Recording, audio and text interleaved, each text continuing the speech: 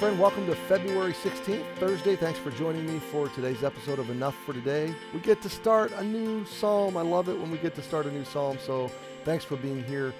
We just finished Psalm 71. We've already done Psalm 72, so we're pressing into Psalm 73, which is a psalm of Asaph.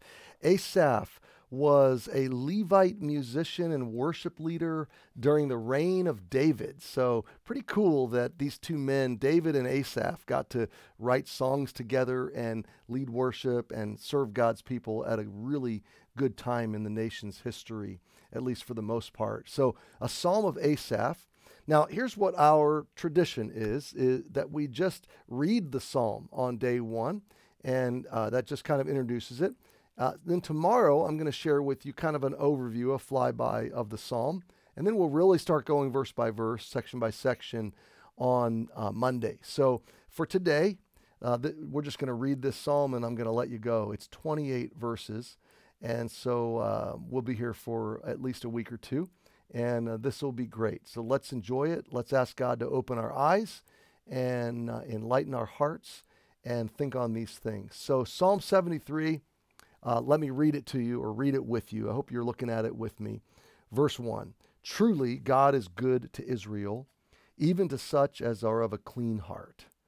But as for me, my feet were almost gone. My steps had well nigh slipped. For I was envious at the foolish when I saw the prosperity of the wicked. For there are no bands in their death, but their strength is firm. They are not in trouble as other men, neither are they plagued like other men. Therefore pride compasseth them about as a chain. Violence covereth them as a garment. Their eyes stand out with fatness.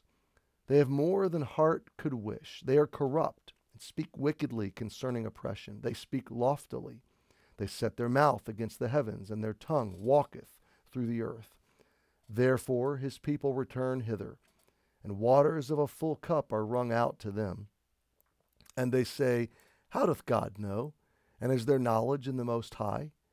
Behold, these are the ungodly, who prosper in the world. They increase in riches. Verily, I have cleansed my heart in vain, and washed my hands in innocency. For all the day long have I been plagued and chastened every morning. If I say I will speak thus, behold, I should offend against the generation of thy children. When I thought to know this, it was too painful for me. Until I went into the sanctuary of God, then understood I their end. Surely thou didst set them in slippery places. Thou castest them down into destruction. How are they brought into desolation, as in a moment? They are utterly consumed with terrors. As a dream when one awaketh, so, O Lord, when thou awakest, thou shalt despise their image.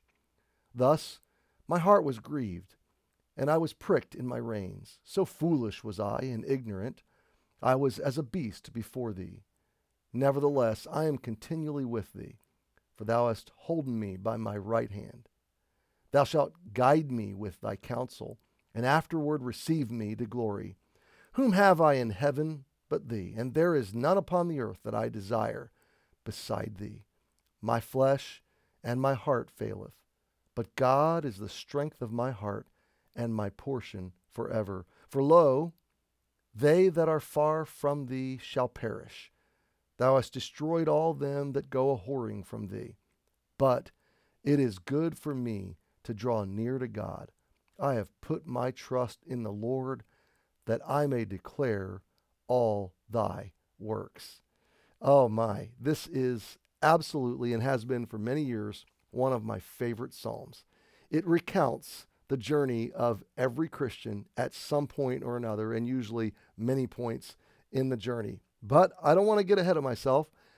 I just want to leave it there today. We're in store for a wonderful journey through Psalm 73. So my friend, read it again if you have the time.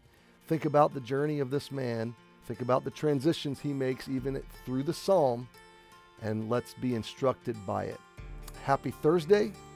We'll talk big picture tomorrow, and then we'll go into our weekend. Have a great day. We'll see you tomorrow.